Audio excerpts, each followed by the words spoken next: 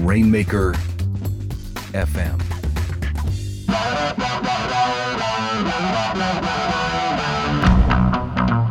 And welcome back to another special edition of the Writer Files called The Best of the Writer's Brain, a series neuroscientist Michael Grybko and I started in 2015 when I enlisted his help to give us a tour of the inner workings of the writer's process.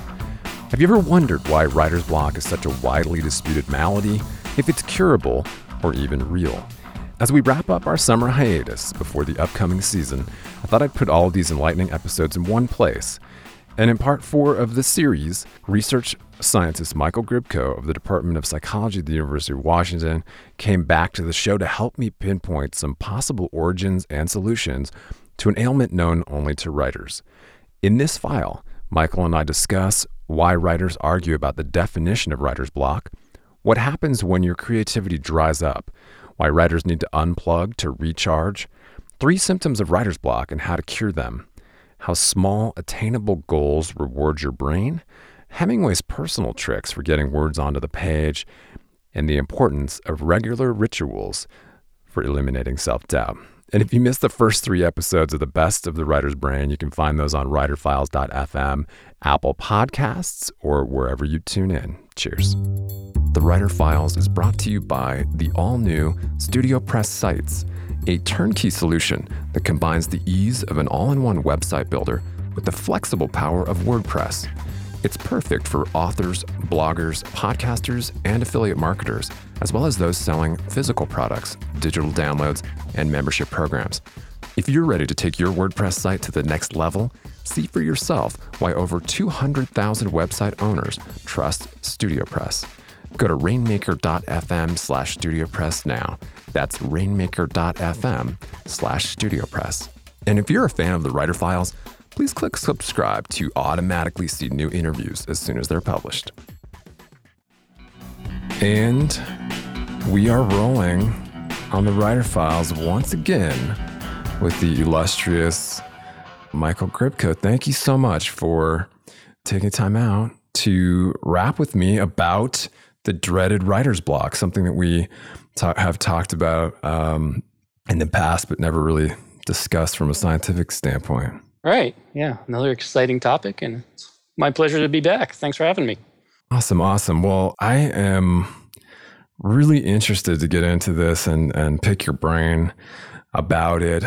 It's a question that I ask writers on the show, authors on the show, just kind of if they believe in it. And I have asked in the past kind of like how they deal with it. And I think it's a contested subject. It really is. It's something that it's almost like there's a dividing line. Like there's the writers that don't believe in it. They're like, it's not a thing. And then there are writers that do believe in it or believe in it because they know somebody's had it or they just kind of empathize right. with those who have had it, but they've never had it themselves. And that's not surprising. There's going to be a lot of individual differences, a lot of personality differences. Yeah. And as we'll get into later, these may affect how prone someone is to being blocked. So it's not surprising to see all these discrepancies here. So. Yeah.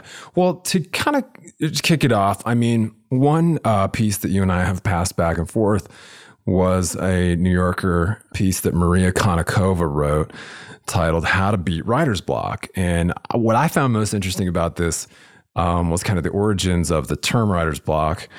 She had kind of tracked down to this Freudian psychiatrist named Edmund Bergler, Bergler, who had studied writers for a couple decades and came to some pretty interesting conclusions. And in 1950, he published a paper called Does Writer's Block Exist? In a journal founded by Freud, it appears. And he, came to some really interesting conclusions, which I think you will confirm, just to kind of go back to that dividing line, from Toni Morrison to Joyce Carol Oates. A lot of famous writers have argued about writer's block itself, but never really can define it. So I think, Ms. Morrison told her students that writer's block should be respected, like it was a thing, not to try to write through it.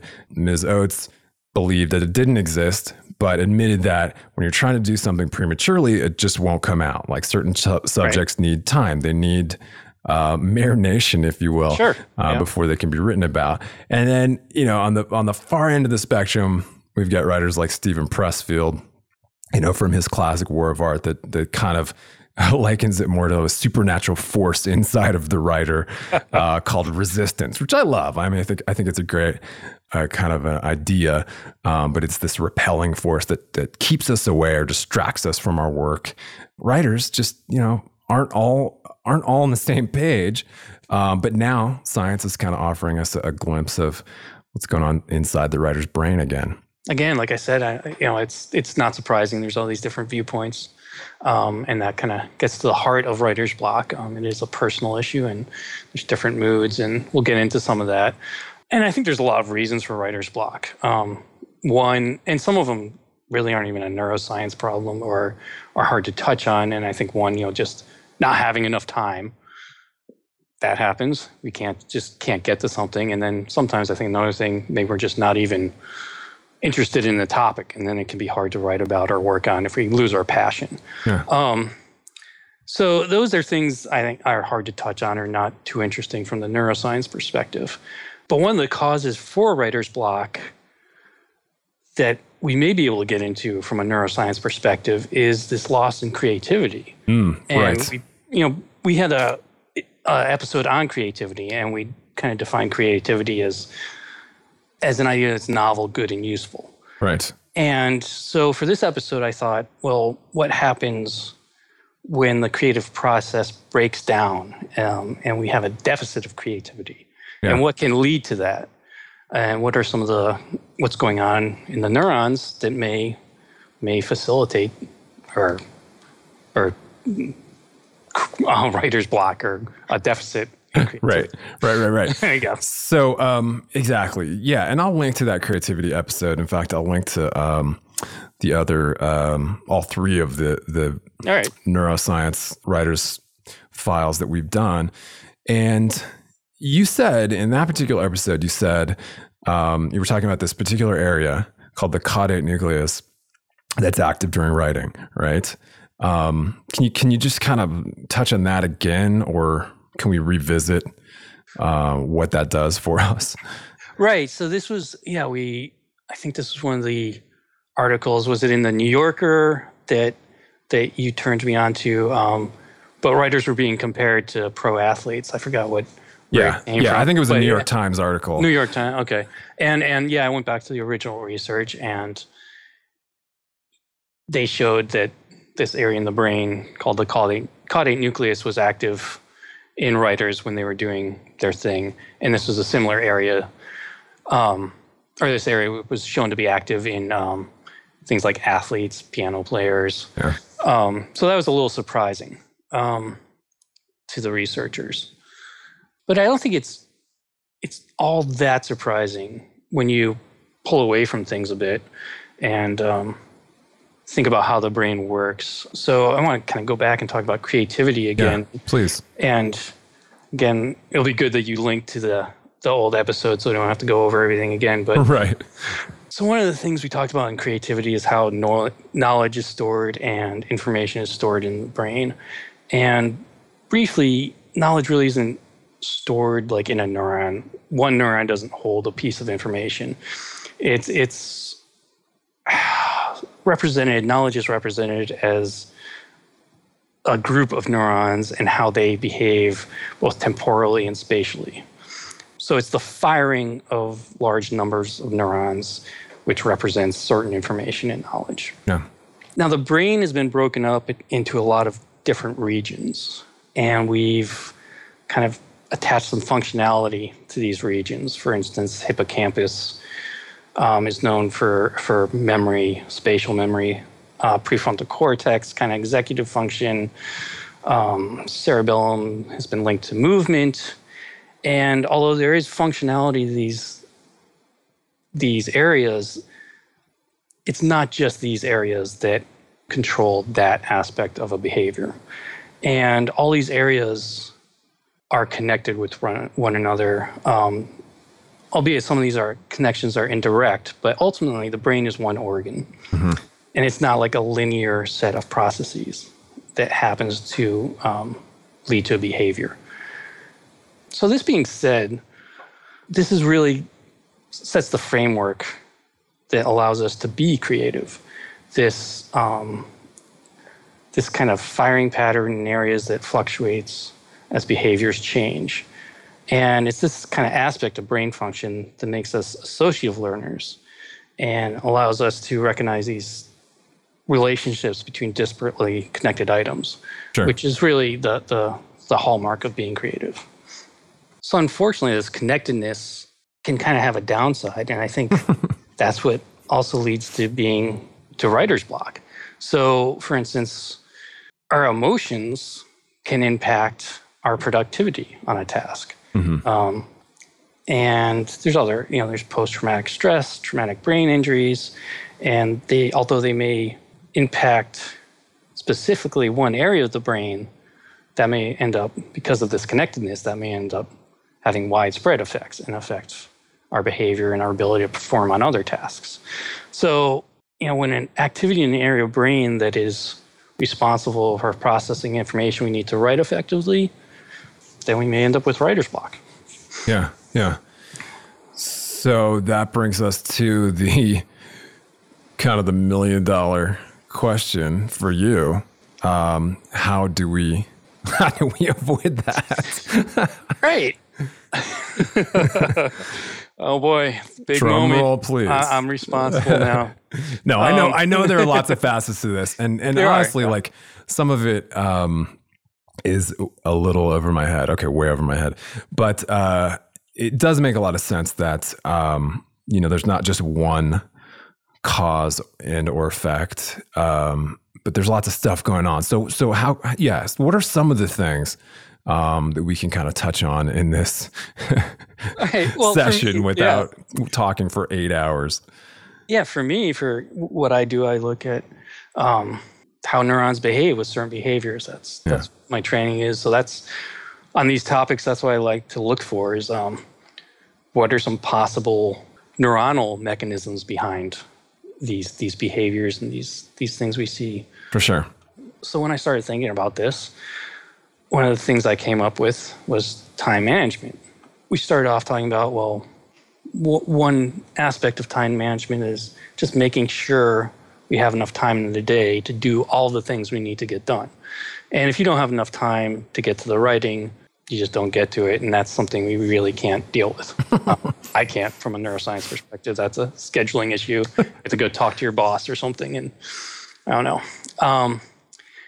But there is one aspect of time management I think gets overlooked a lot when people are putting their schedules together, filling out their Google calendars, whatever. Mm-hmm. And that is not only making sure we have enough time to get all the things we need to do done in a day or get to, but also making sure we're doing things at the appropriate time. Yeah. And I think this really gets overlooked because there's quite a bit of research out there showing neuronal activity patterns are influenced by environmental factors that are out of our control. Right. A great example of this is something a lot of people know about, and that's the circadian rhythm. Also called sleep-wake cycle, light-dark cycle, and obvious example: at night we sleep, at day we're awake. And at the light. Yep. But I think what people don't realize is that throughout the day, even though we're awake, there could be specific times within the day. The changes fluctuate over time. There could be specific tasks that we're better at certain times of the day.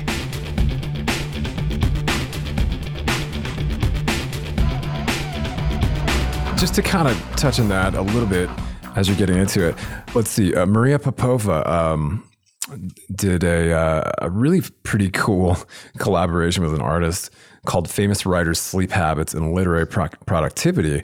And although all the writers have different kind of sleep patterns, a lot of them were very prolific. They had just figured out their circadian rhythms, is what I'm assuming. Right. Yeah. And this is, we're getting back to an area where we're going to see a lot of individual differences. Not surprising. People are going to have different habits. And although they may be performing a similar task, someone may be a morning person, someone may be a night person. Yeah. And there's evidence there's some experimental evidence to support this. And circadian rhythms are studied pretty extensively, and this is just one example of the rhythms that happen in our brain, this oscillatory behavior. But we'll just stick to the circadian rhythms. So back in like the early 90s, a group, I think it's Hoffman and Balchun, showed that mice acquired knowledge needed to navigate a maze faster during the dark phase of the light-dark cycle. And mice are nocturnal, so that's not too surprising. Yeah. But then another group, led by Cowell in UCLA, kind of showed a different type of memory, this tone-associated fear conditioning, was acquired more rapidly in the light phase. But then they also went to show that the recall of this memory, this tone-associated fear conditioning, was more pronounced during the day as well.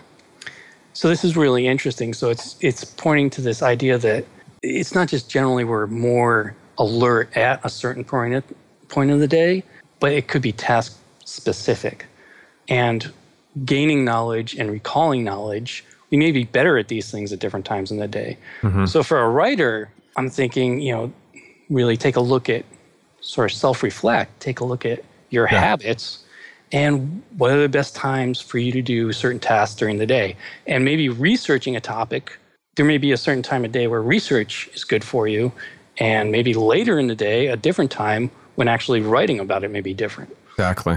Or you may be more proficient at it. So, do a little self-reflecting and keep this in mind. And this may help stave off writer's block. If you're not doing the appropriate task at the appropriate time, you may not be your most productive. Yeah, absolutely. Different writers research better and more effectively kind of first thing in the morning. Some writers are sleeping during that time. Right. I've interviewed lots of writers, and they all seem to have this kind of different scheduling mechanism ability to really focus and find flow at different times. I'm thinking of Dean Wesley Smith, prolific sci-fi writer who doesn't really get started until late in the evening when things are quiet. Kind of like Balzac, for instance. Okay. Late night writers, and then some of these writers who some of these journalists, for instance, can only find that same quiet, like first thing in the morning, like right at dawn. Right. A lot of famous writers have had that. So yeah, tune in, figure out what your schedule is, and when you're most productive. That can be a very important aspect to avoiding writer's block. Absolutely.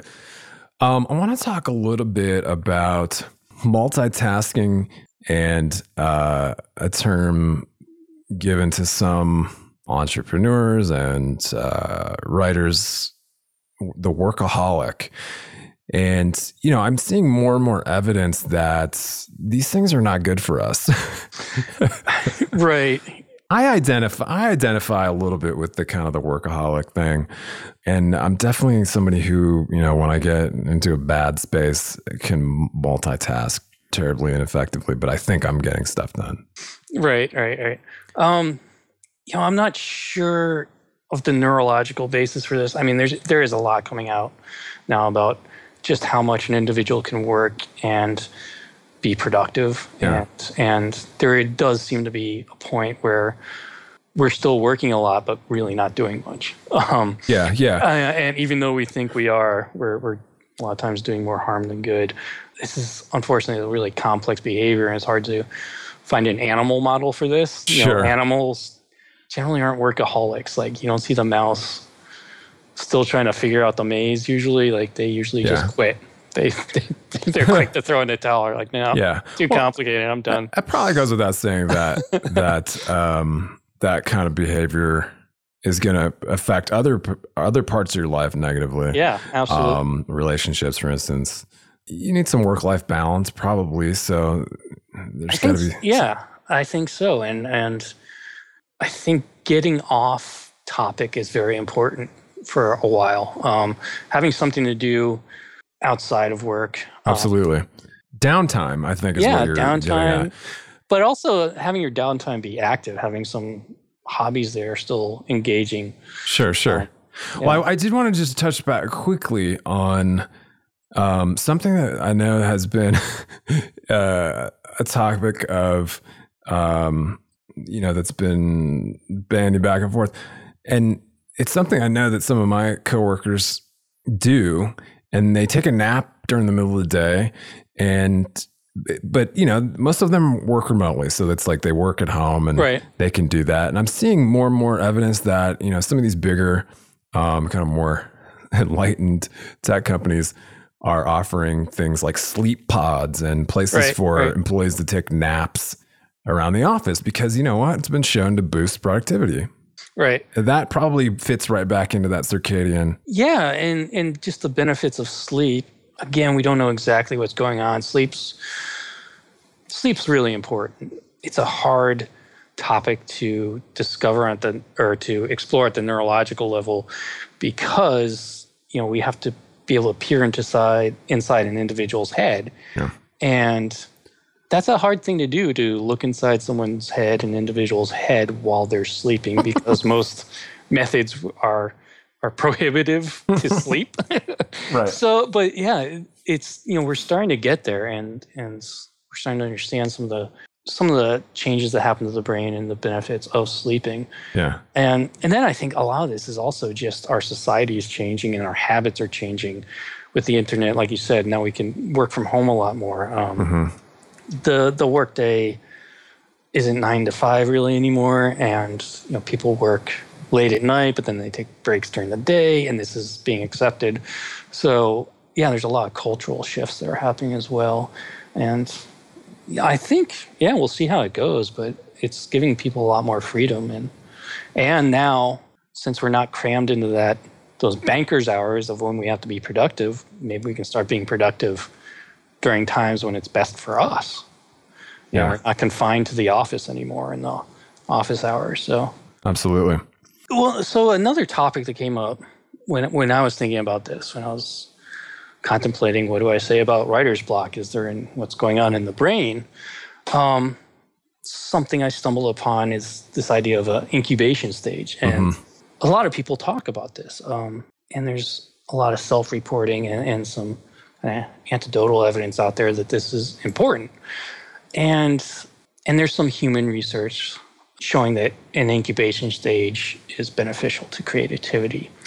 And one thing I came across when I was looking at this, I remember the story about this guy, Kary Mullis, who's now has a Nobel Prize.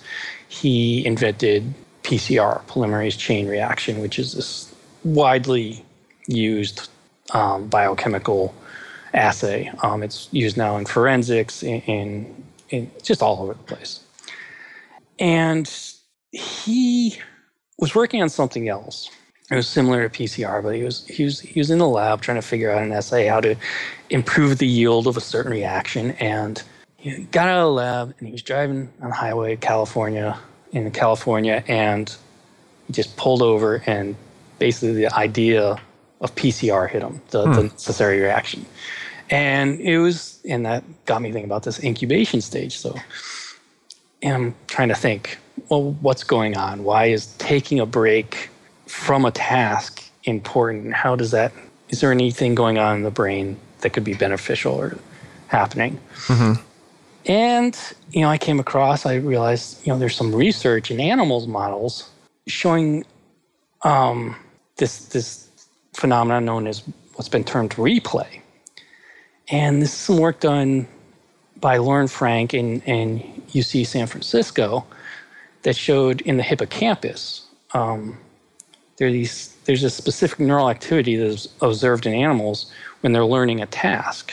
And then this activity, what's interesting, this activity continues or is replayed when the animal stops performing the task.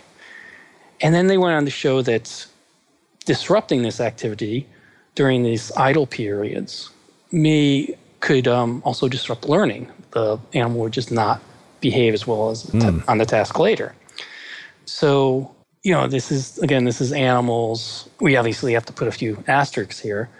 But I think what this does demonstrate is there could be some important neuronal activity happening even when we're away from the task. Absolutely. That's important to us accomplishing our goals. What's interesting to me in this is there's no way to ask the animals in the study, like, were you thinking about what you were doing, or was this just happening? So there's no way to know if the incubation stage, if we're consciously aware of this neuronal activity, or if this is going on without us being aware. Yeah. But if we could come up with a way to ask the mice and rats, all right, are you thinking about the maze right now, or is this happening independently of you thinking about it? But for sure, it's kind of a side note.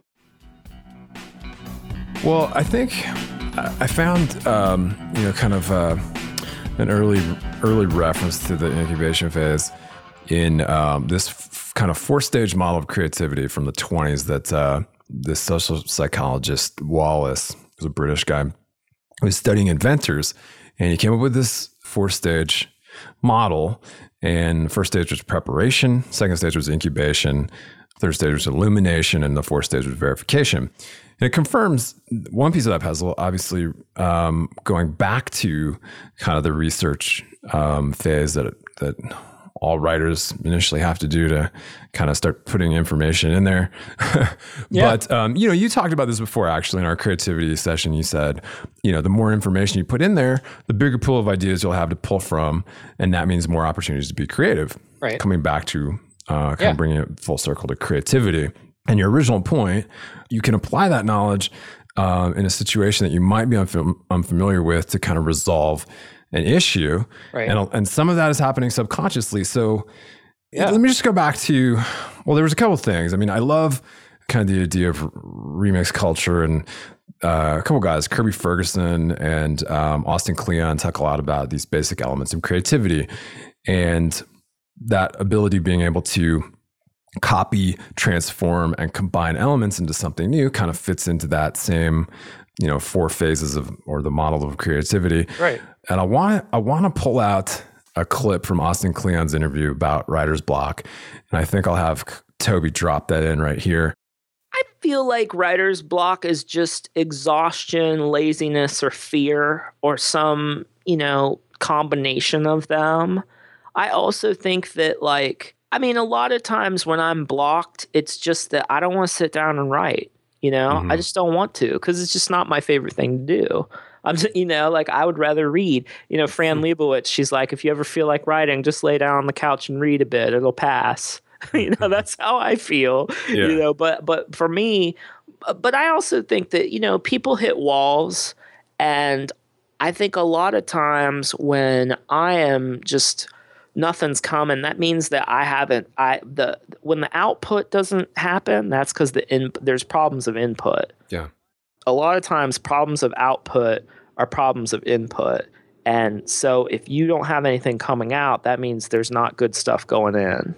And so that could be anything from you need to take a trip, or you need to just walk away from your desk, or you need to stare at a wall for a while, or read, just something to kind of get off, get something jump started, And so a lot of times with block, I'm just some people try to power through block, and I'm just go walk away for a bit, because it's always when, everybody's had that experience. You're in the shower or you're on a walk, and that's when the juices start flowing. And then just make sure that you have with that said, I think you need a time and place every day to do the work.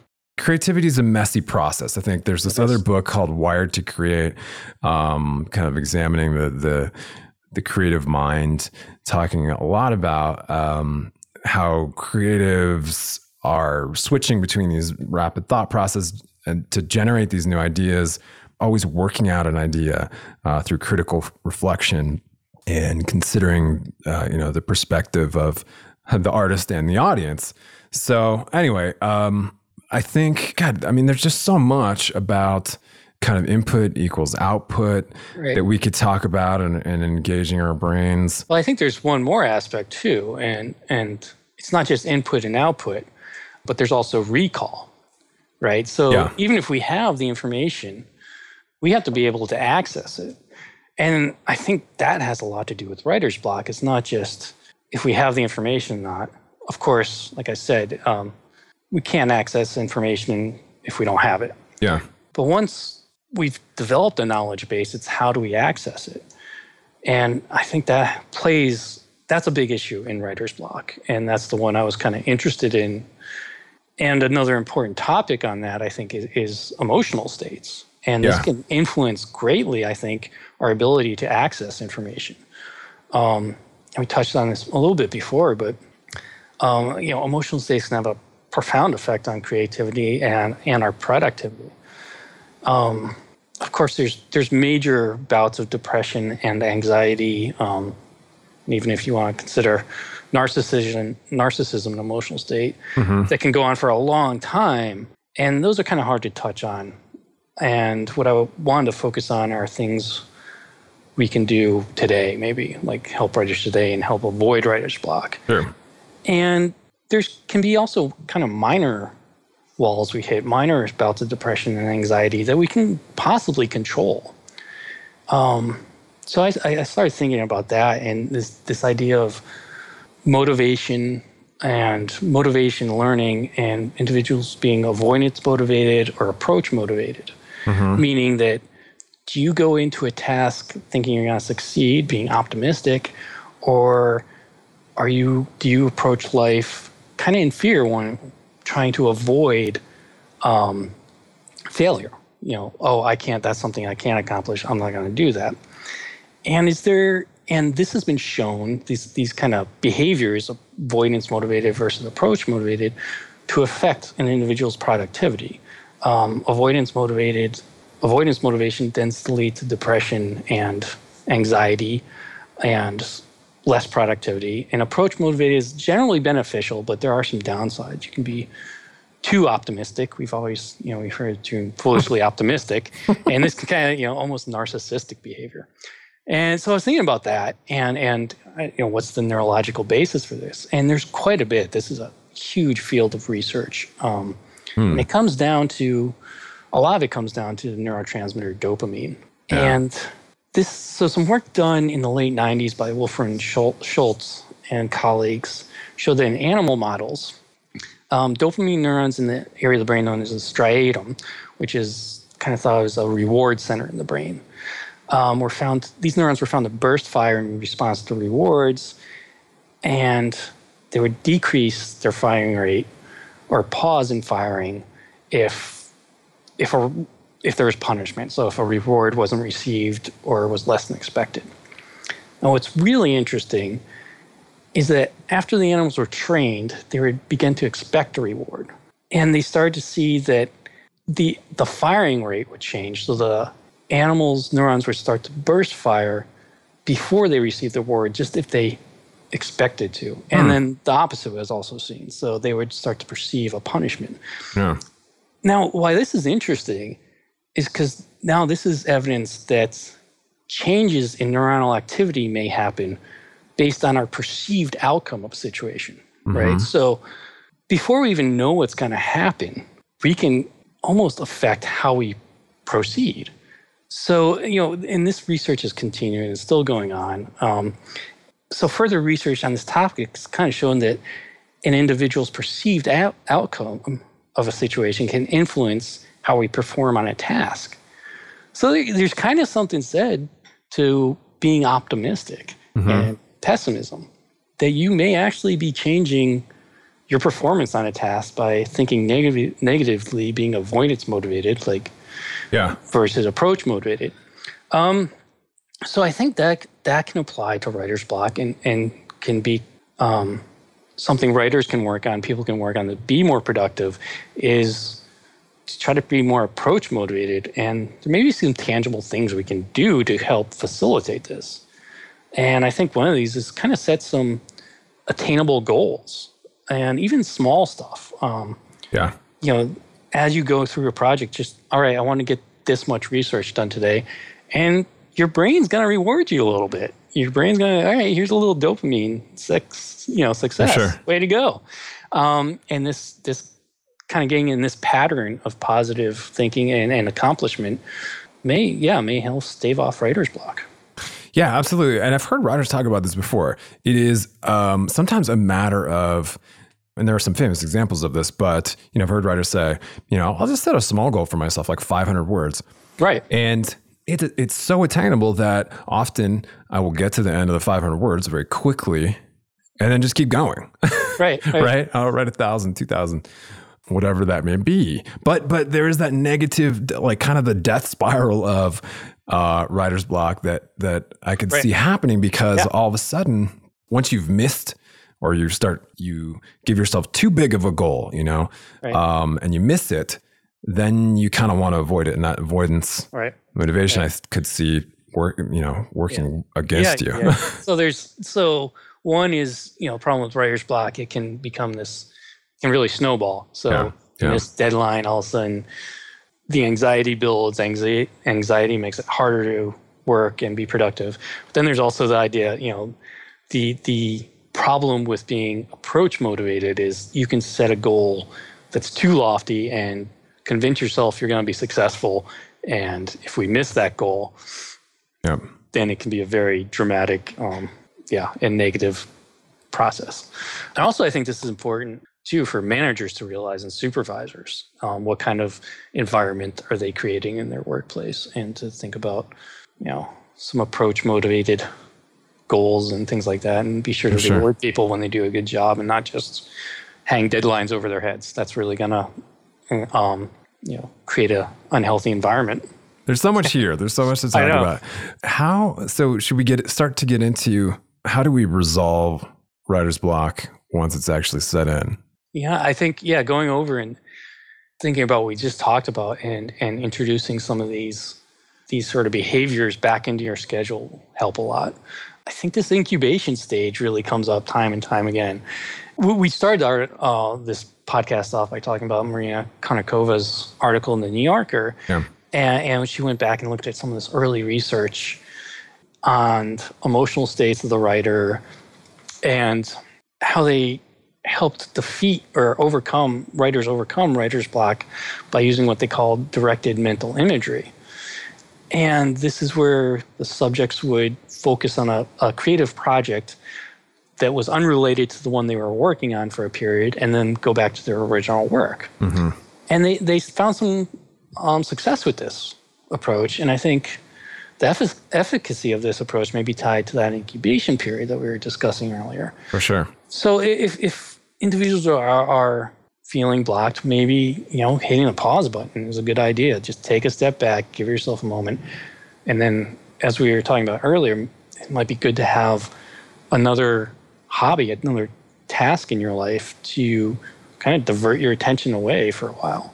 So try focusing on something else for a little bit and then go back to the project that you were working on. 100% believe in that. And then back to the approach voided and avoidance motivated.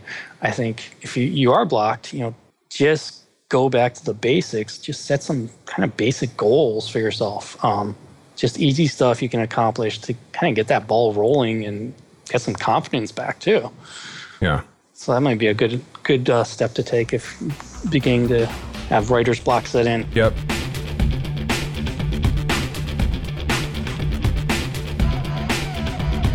I keep thinking that, and I'm thinking about another piece in the New York Times that was arguing that or at least the title of it was The End of Reflection, this piece by Teddy Wayne, where he talks about our compulsive obsession with checking social media and how we're plugged in all the time to smartphones and the internet, and how our brains begin to just get engaged all the time. And, with the speed of high-speed internet and ease of use of all these different tools that we're using to constantly be plugged in, we're not really giving ourselves the opportunity to have that incubation phase. So some of those neuronal connections aren't being made. I don't know. I think it comes back to, unplugging. And I think, I was just thinking of a handful of things myself, like writing longhand in a notebook or on note cards. Right. Instead of using a computer, which actually has been proven to be more effective in learning. Okay. Reading a book, like a paper book, right, couldn't hurt. I mean, I know that you can, use an e-reader that's not connected to the internet, obviously, and those are effective too. But turning off your phone for a period, or using apps that block the internet. Plenty of well-known writers do that. Taking a long walk in nature. Just get away for a bit. This technology is internet and information technology is evolving so quickly. And it's really hard to predict what the outcome of this will be. But we know, as you said, we have so much information available just at our fingertips. We may not be giving ourselves the time we need to step away from these things and really give ourselves that incubation period. And maybe we might be missing some important neuronal activity, or not giving neuronal activity the time it needs to fully develop in these ideas and be productive. Yeah. Who knows? Yeah. So you talked about mixing things up. I think that's another good way to get away, to give yourself an incubation period, to have something else to do besides just this task. And it's very easily to get, overrun on one task. And our brain likes it likes activity. It likes things to do. It likes surprises, I guess, a little bit. Yeah.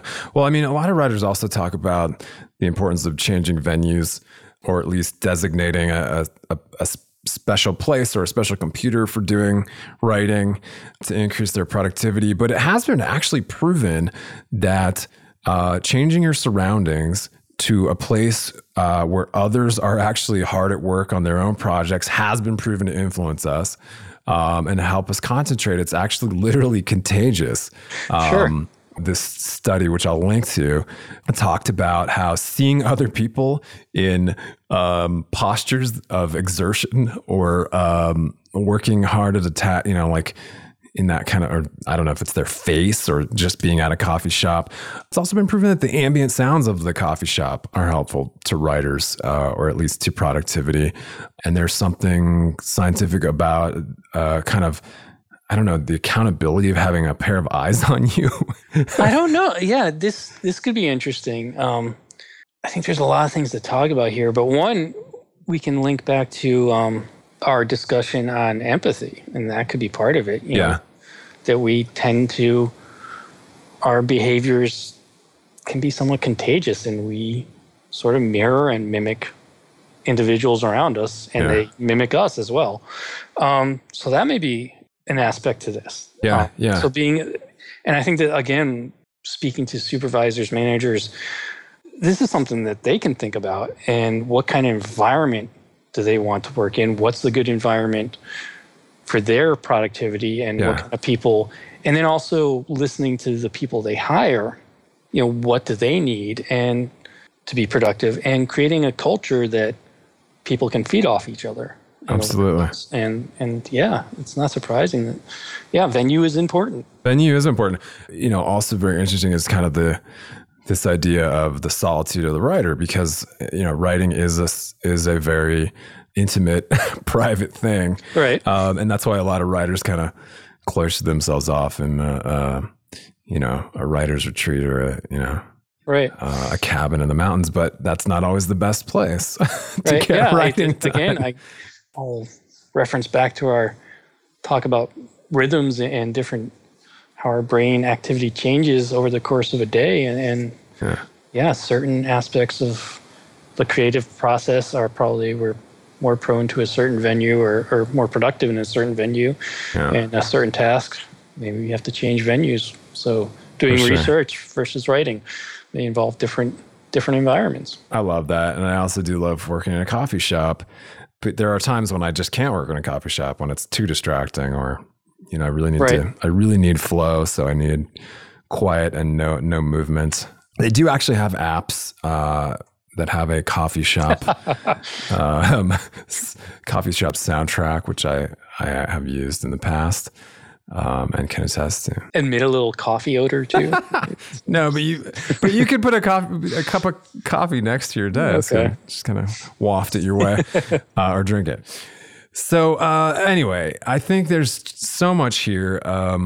Hopefully we've offered some ideas for writers, the importance of the incubation phase, which, allows your brain to do some of those cool subconscious things. If you've ever had an aha moment in the shower or, on a walk or on a bike ride, when you're not thinking about the work at hand. I love that kind of stuff. I just wanted to touch on some tips from Ernest Hemingway, just to go back to like a seminal writer, and some of his advice that were collected in a book called Ernest Hemingway and Writing, where he just dropped some wisdom. And these are obviously weren't all in one place, but were collected from his letters. First one that he said was to get started, write one true sentence. And I think that kind of goes back to the kind of setting attainable goals. Yeah. Because, hey, look, you write one great sentence and everything kind of goes from there. So you have a taste of success.